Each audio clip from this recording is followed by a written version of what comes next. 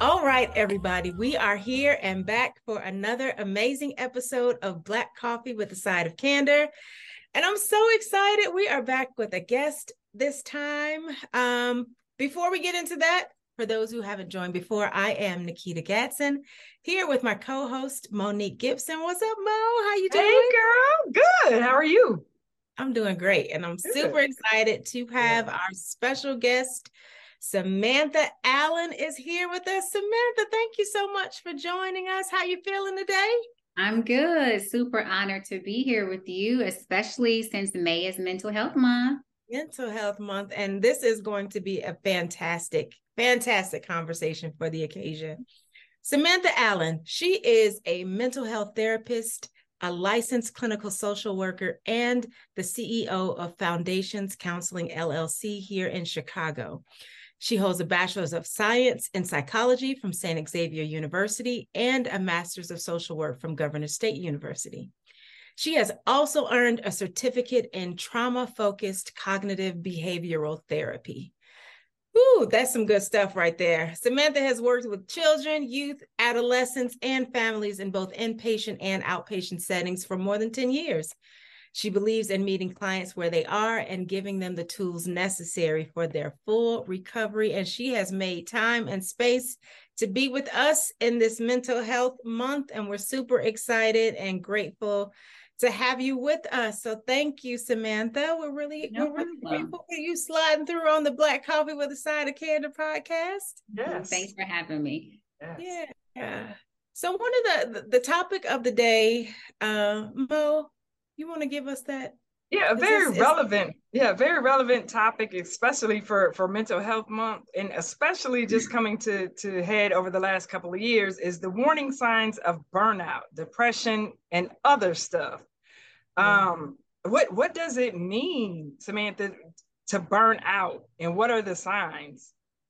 Oh, that's a great question. So, burnout is really a psychological syndrome that is a response to chronic interpersonal stresses, right? Which could come from being overworked at home, but especially being overworked at our workplace.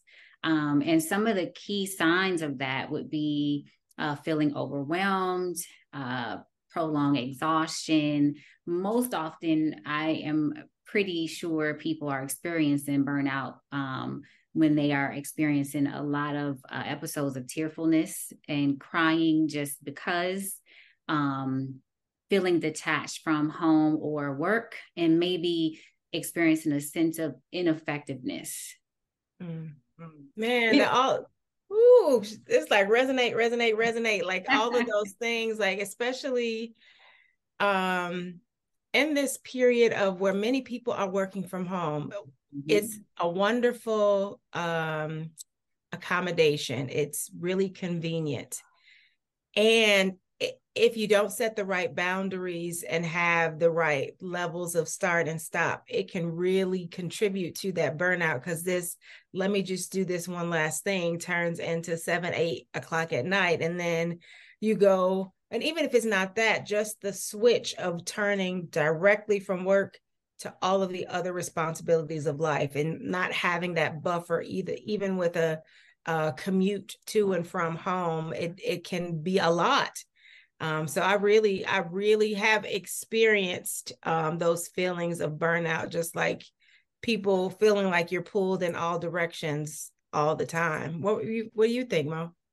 Yeah, it's so interesting. I just was thinking about how, even 5 years ago, just in the community, in the Black community, we don't talk about mental health. It's you'll be okay. Oh, just, pray about it. And I'm not saying anything for or against prayer, Mm. but sometimes we need a little bit more than prayer. And sometimes, Yeah. yeah, we struggle with it too. So just listening, just what Samantha was saying, what you were saying, Nikita, just for a lot of us, the stressors, you call them chronic stressors, when you're in that workplace environment and you're just pounded every day. Like what have you seen, some just from your clients? I know you can't say exactly, but just in general, like what Yeah. what sort of things have you seen? So I've seen a lot, but I do want to respond to something you said. You know, I do come from a family and a community where they do say just pray about it, right? Just go to church. But you know, when we think about what that really means and what we're saying to people, think about those that pray or don't know how to pray or are not hearing from God, right? They're still left without answers. They're still left without help. So, how is that really addressing their mental well being? It's not. Yeah. I mean, prayer can be a means of coping, absolutely. However, you're if you don't really have a spiritual relationship with Christ, you're not really getting any direction, right? And so that's one thing.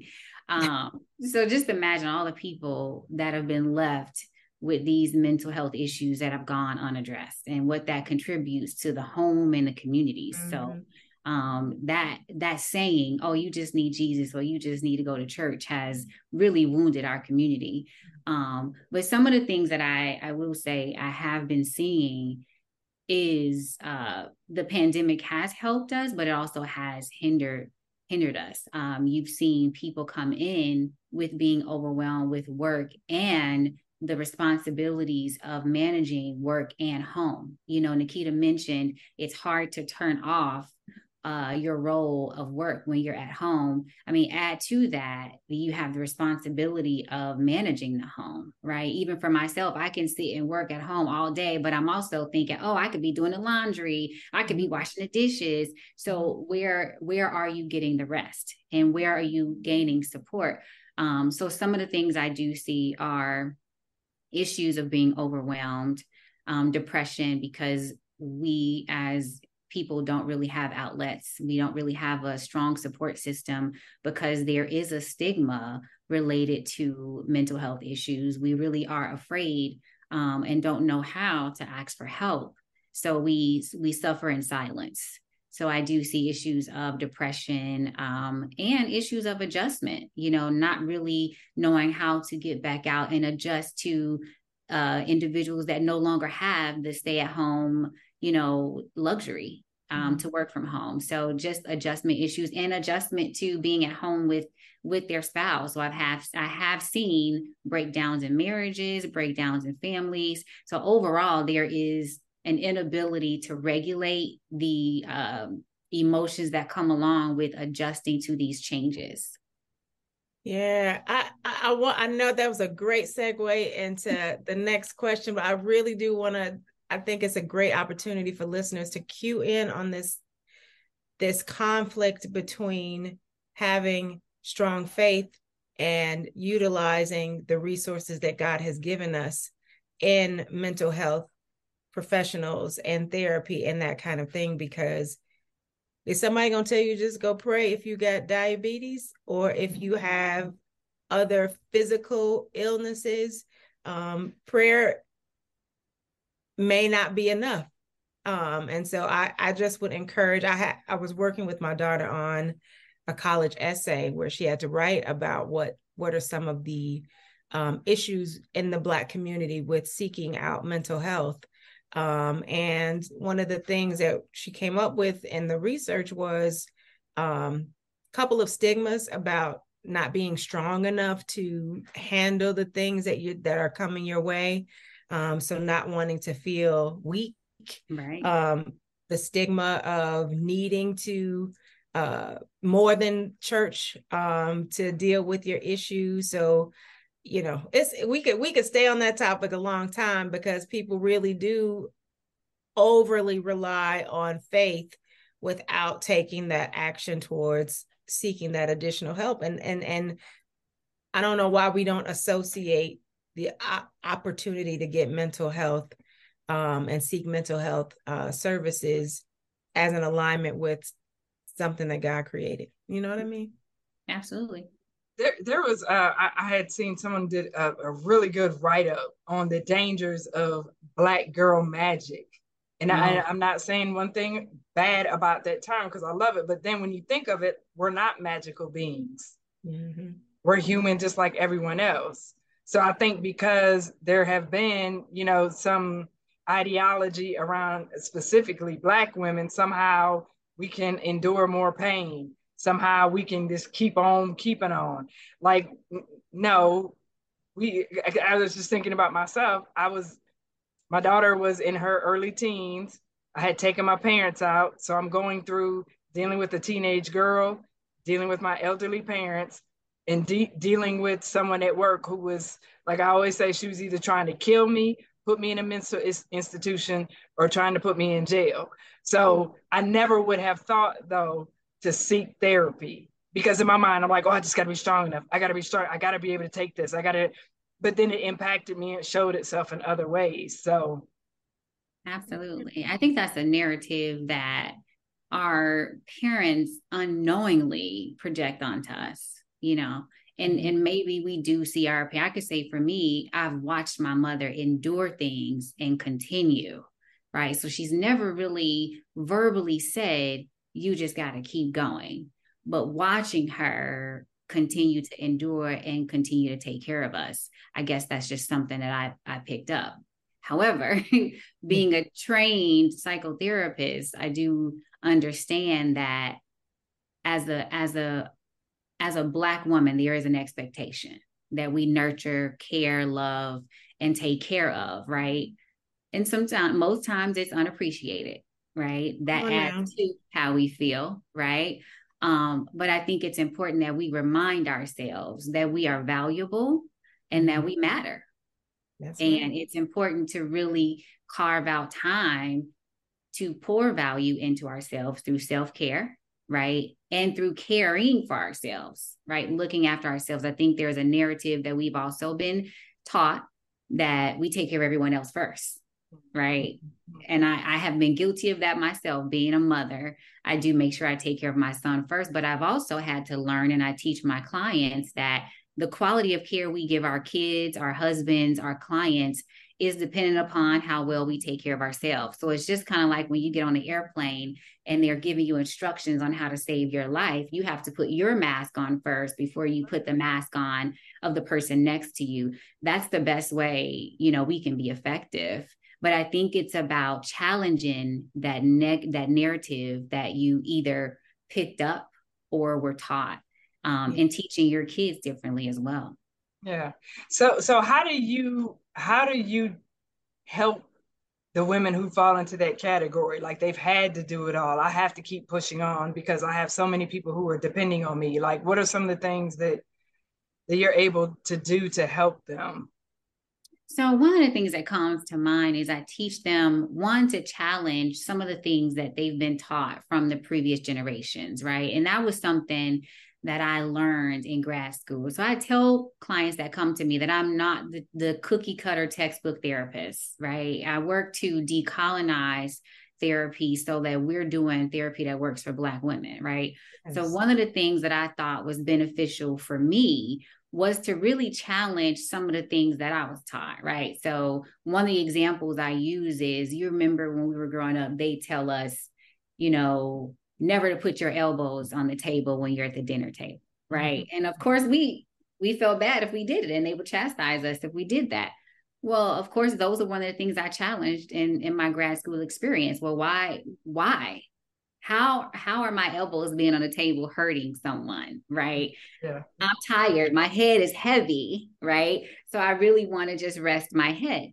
So I use that example in therapy sessions to help women challenge some of the things, the narratives and practices that they were taught, to see if it really applies or if it's beneficial for them. Right. And if it's something that they even want to teach their children. Right. So that's one of the things. And also I teach them to really set boundaries around what's best for them and their household. How is this helpful, beneficial to you, your psyche, and your health? Oh, that's good, because especially for like A-type, and dare I say control of types of personalities who just really, for whatever reason, rely on things being done a certain way. That's probably textbook control. But anyway, the point is, to take that pause and ask, okay, well, why? why do I have to do this? Why do I have to clean this thing instead of allowing someone else? It's because you want it done a certain way, but why? Why does it have to be done that way? So kind of challenging even ourselves in the moment to relieve ourselves of some of the burdens that we put on ourselves. You know what I mean? So that's really helpful. Yeah. So to the topic of depression, how do you define it? What is depression, and what are some lesser known signs of experiencing it? So depression is a common and serious medical condition that really contributes to a person experiencing negative moods, right? And I would kind of categorize it as sadness, feelings of hopelessness, lack and loss of interest, changes in appetite, changes in sleep routine, maybe trouble sleeping, feelings of worthlessness, difficulty with focusing and thinking, those types of things. And some even experience suicidal ideations. So when you say those things, I would guess that maybe a lot of us have those thoughts of, we're not enough. What else do I need to do? Oh my God, I'm not where I want to be. I've got all this schooling. You know, why am I having to deal with it? At what point is it clinical depression? Like if you're feeling that way for an extended period of time, or so if so some of that could be a sense of perfectionism, right? But it is considered clinical depression if it extends past a certain amount of time. So I would be concerned, especially for me, I don't just diagnose with major depression if you're coming in and you're saying that this is something you've experienced for 3 to 6 months, right? This is something that's prolonged and impacting your functioning. So if you're saying that you're not able to work, that it's impeding in your relationships, and it's close to like you're not able to get out of bed, I think it changes with your functioning, and it impacts your that really kind of goes along with the severity. Yeah, you mentioned suicidal ideation, and when I was growing up, if there were kids who were doing that, I never heard of it. I never heard of it, but now you just hear stories of, you know, the young lady, and I can't remember her name. She was an attorney. She was a beauty pageant. When I mean, beautiful young girl. Yeah. And she, you know, she committed suicide, and you're thinking, what's going on? Like, what? Huh? Like, you know, and you're starting to hear about it more and more. Is that just, we're just starting to hear about it more because of social media, or are people doing it more because they're not getting the help? Or like, what do you think that is stemming from, and what can we do to change that? Because I know, especially with depression, just like with everything else, people go, "Oh, but we love you. Don't worry about it. She's fine." And you're like, "No, I think there's something serious going on. No, she'll be fine." Absolutely. I think there are several factors. I think one, we're hearing about it more because of social media, but I also think that people, the times, because I do realize that she did commit suicide during the pandemic. I think that those times created a barrier of us being in isolation, which made it much worse for people to get out and cope in ways that they would normally cope. I also have been concerned about the amount of attention in terms of movies and television shows that have given light to suicide allegations. Like there was I think it was 13 Ways or something. There were movies that actually gave light to how to commit suicide or why someone would commit suicide. To me, I think that can also play a role in how kids are being educated. Social media, kids are learning about other kids committing suicide, which gives them ideas. So I think exposure, either way, social media, as well as the pandemic, definitely contributed to the increase in number of suicides. I remember when my daughter was, it was either right in the pandemic or right after it started kind of to wind down. But she was saying how all the girls at her school were like, "Oh, I'm depressed. I'm depressed." And she was like, "What are you depressed about?" And she was like, "Mom," they couldn't even answer. But it was like the thing to say, "Oh, well, I'm depressed." So I just, to what you were saying about, you know, maybe giving it light Like, oh, well, if you ever wake up sad, you're depressed. So now you think you're depressed, and you may really be depressed clinically, or you really may not be. Like, I just think there's a real concern of it's the thing to be depressed or to tell people that you're having suicidal thoughts if that isn't necessarily how you feel, but you want attention, or like you said, just vice versa, if that is really how you feel, but you can't tell anybody. So and I know this is such a complex issue, but yeah, just seeing how it's kind of become like the theme, over the years. Yeah, I also think that one is super important to take it serious either way, but I wonder how many emotions these kids are aware of, right? I think most of us know that there's anger, sad, and happy, right? So if they're experiencing sadness, they probably just automatically go to I'm depressed, right?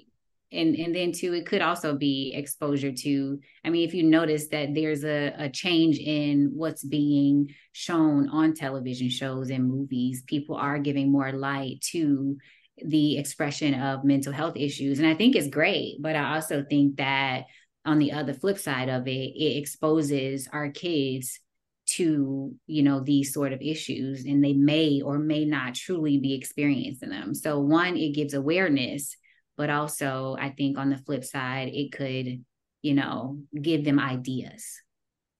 I want to talk a little bit about depression has been something that we've heard about for a long time. Another topic that I'm hearing more about, especially with children and even in adults, is anxiety. And what is that? Is that more prevalent in a certain point in life, a certain age range that you've seen? And just a little bit about what some of those symptoms are and what people can do to cope. Because I've found myself feeling anxious. I think is really, for me, has been connected to getting close to burnout. You feel really anxious, like you have so much to do and you haven't identified a way to release some of those things, bring closure to certain things, and you just feel so wound up and your shoulders all the way up in your ear, and it's like overwhelming. So can you speak a little bit about anxiety? I think that would be helpful for the listeners. Yeah, I am seeing anxiousness in kids as early as maybe 10 years old. And I do see it in one of my patients is probably about 77.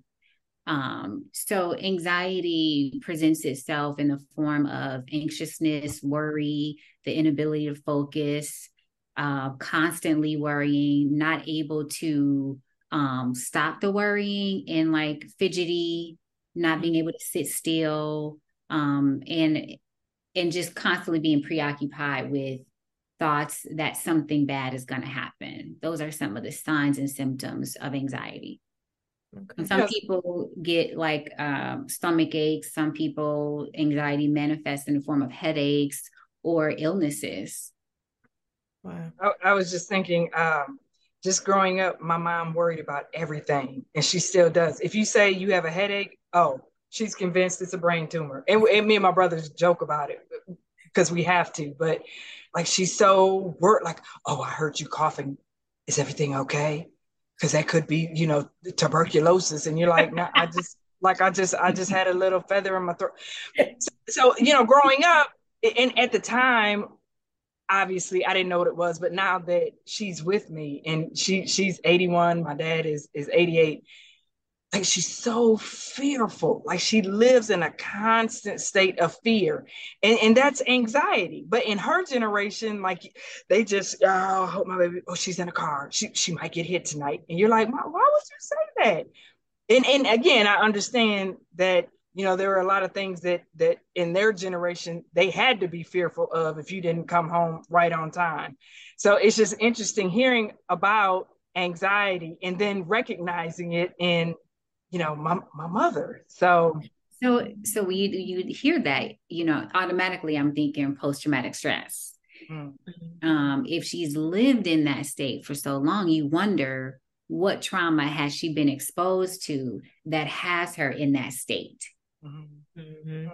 You know, and it makes me think toward the issue of anxiety. This would be a great place to overemphasize the use of faith, right? Rather than not seeking for things like depression, because if you just decide, okay, there are certain things that I don't have any control over, and so I'm going to turn those over to God and I'm going to not worry about it, right? So I feel like this is an area where the Black church can focus in, hey, utilize your faith to reduce your worry and your anxiety rather than, not seeking out or using faith as the end all be all for solving all of your mental health crises or issues. But I can see faith as a coping strategy for anxiety, but it has to be something that you use in conjunction with therapy, because when you think about anxiety, what's present is a trigger. And so you really have to do therapy to really kind of unearth what that trigger is. And so the faith and the practices of faith can be a good coping strategy. So there is a trigger. There's still something behind that. Okay. Yeah. Even with depression, right? Even with post-traumatic stress disorder, there are triggers. And so you really want to figure out what those triggers are so that you can identify the solution. Okay. Have you seen PTSD in relation to work environments? Like people, yeah. What has that looked like? So it's interesting you say that. I'm following a group of women on LinkedIn that talk about trauma that they've endured in the workplace. And it has been a variety of different things. They talk about being afraid to leave. They talk about being harassed and feeling inadequate, and just the overall fear of leaving and having the courage to leave and then going into a new career. So I have a couple of clients right now that are struggling with PTSD and depression and anxiety, actually, feeling stuck in their workplace, feeling inadequate, and trying to move forward. So it's happening quite a bit, which, it's unfortunate. And the conversations are that it's Black women doing it to, exposing Black women to trauma in the workplace. Wow. Yeah, it's interesting because I was in the military. So when you hear PTSD, you automatically associate that with someone who's been in a war zone or combat zone or something like that. And then, then you hear it about people in the workplace. And I think some people go, oh, give me a break. There's people fighting in the war. But some of these workplaces, and I mean, I'm not just my own experience and the experience of some of the other Black women that I've talked to, like, that's the equivalent. Like, you're being hunted, maybe not with a weapon, but they weaponize their authority. You never know if you're going to get fired at any minute. And if you're the breadwinner for your home or you're a single parent, you're just always on edge and you can't talk too loud. Well, I don't like your hair. Well, why does your hair look like that? Or why did you roll your eyes? Oh, you're always angry. And then just that constant, just somebody just drilling on you. That is traumatic. That is traumatic. Absolutely. It really is. And even when you think about just in relationships and friendships, you can have trauma from that too. I had a conversation recently with someone about friendships and, them struggling to move forward with making friends.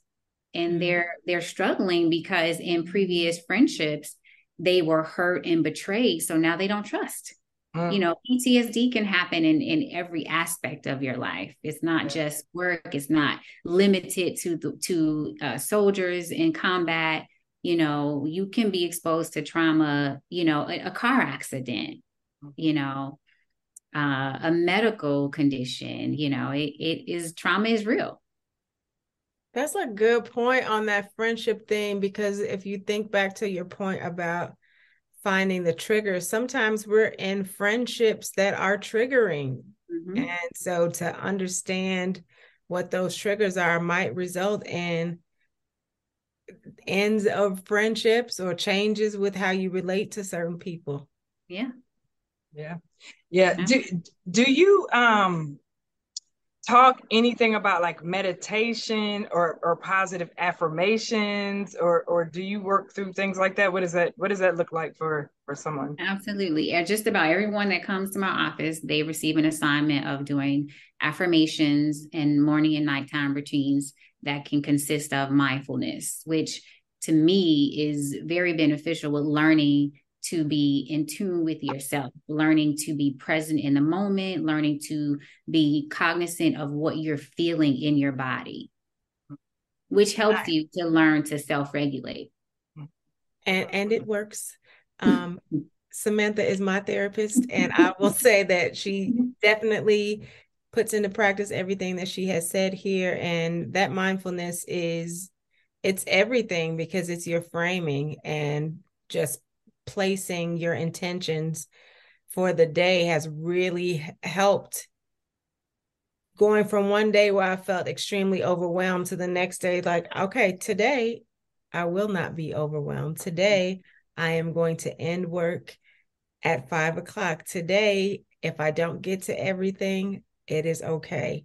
And that framing really sets the tone for how you operate and what you take in and what you give off. So it's been an amazing help. So I encourage y'all to engage in that mindfulness. Absolutely. Yes. And eliminate social media. Oh, yes. Yes. That's anxiety producing in and of itself. It really It's is. a breeding ground for self-comparison into Yes. something that's not reality. Yeah. Yes. Yeah, that's huge. I mean, that's a whole other conversation altogether. Because I mean, even as on a professional platform, and you see everybody else getting promoted, like, oh, I'm excited to announce I'm getting promoted, and you're like, wait a minute, well, how come I haven't got promoted? Like, I got more degrees, I have more experience, I have that, and then that, like you said, that comparison thing is, or everybody is super cute and super fit, and then you're like, well, wait a minute. Right. Yeah. Yeah. What's happening? What is this falling over? Right. Absolutely. Right. Absolutely. So I tell all my patients and my clients, the first hour of your day should not consist of you checking that phone. It should not be talking to anyone, texting anyone. It definitely should not be social media, because when you think about it, you go onto social media, you have the marketing, you're seeing pictures of other people, doing things, and it's triggering. Like, they do not deserve to set your pace and your tone for the day. You deserve to do that. So, I personally sometimes take the apps off my phone so that I can be free of all of that. But I think that we have to be intentional about setting our own pace and our own atmosphere for the day. Yeah. What does they say? Comparison is the thief of joy. Absolutely. Like, be who you are. Like, you are beautifully and wonderfully made just the way you are. You're special, period. Absolutely.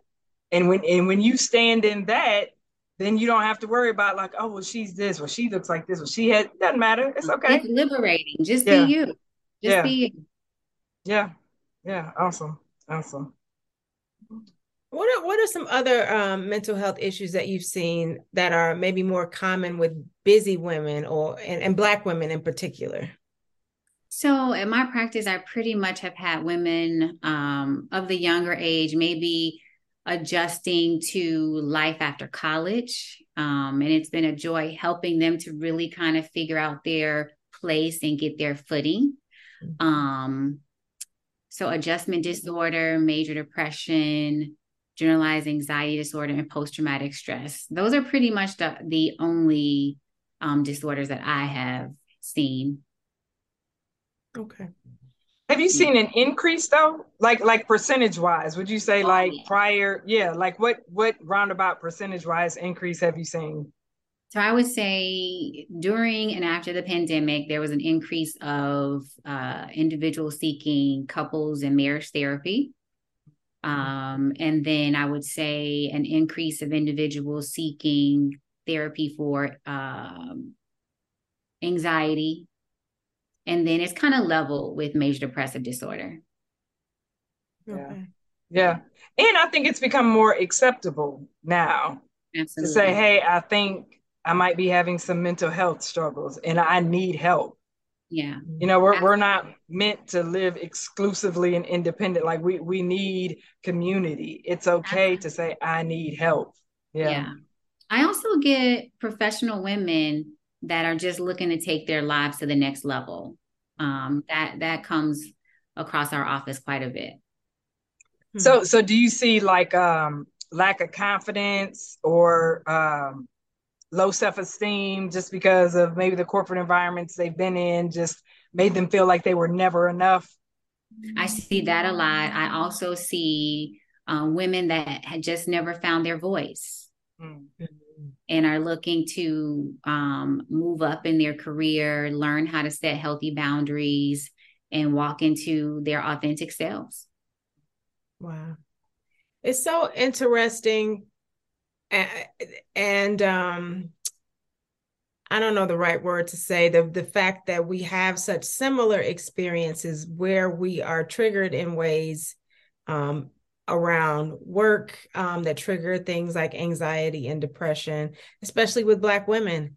And so this podcast was birthed out of giving voice to those similar experiences so that we can encourage Black women that they're not in isolation, that there are means and opportunities to elevate and thrive beyond the experiences that we've had. And in this mental health month, we truly, truly encourage all of our Black women to put that oxygen mask on first and do your check-ins, even if you feel okay in the moment. I think just like our vehicles get regular maintenance and oil changes, just like we have regularly scheduled checkups with our primary care physicians, I personally think it's really important to do those regular check-ins with our mental health professionals because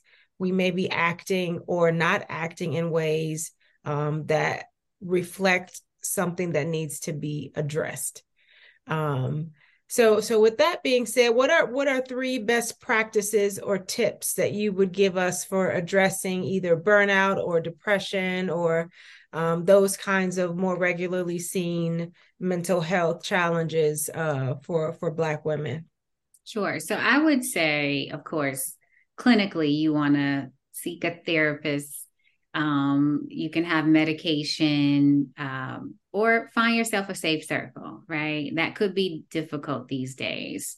If you're in therapy and, you find that it's not working, have a conversation with your therapist and, maybe make some adjustments or find another therapist. But if you're not there yet and not ready to seek therapy, get a safe circle, find a healthy routine of exercise, some way of an outlet. Mindfulness meditation, you can look it up on YouTube. You want to find guided mindfulness meditation for generalized anxiety or major depression.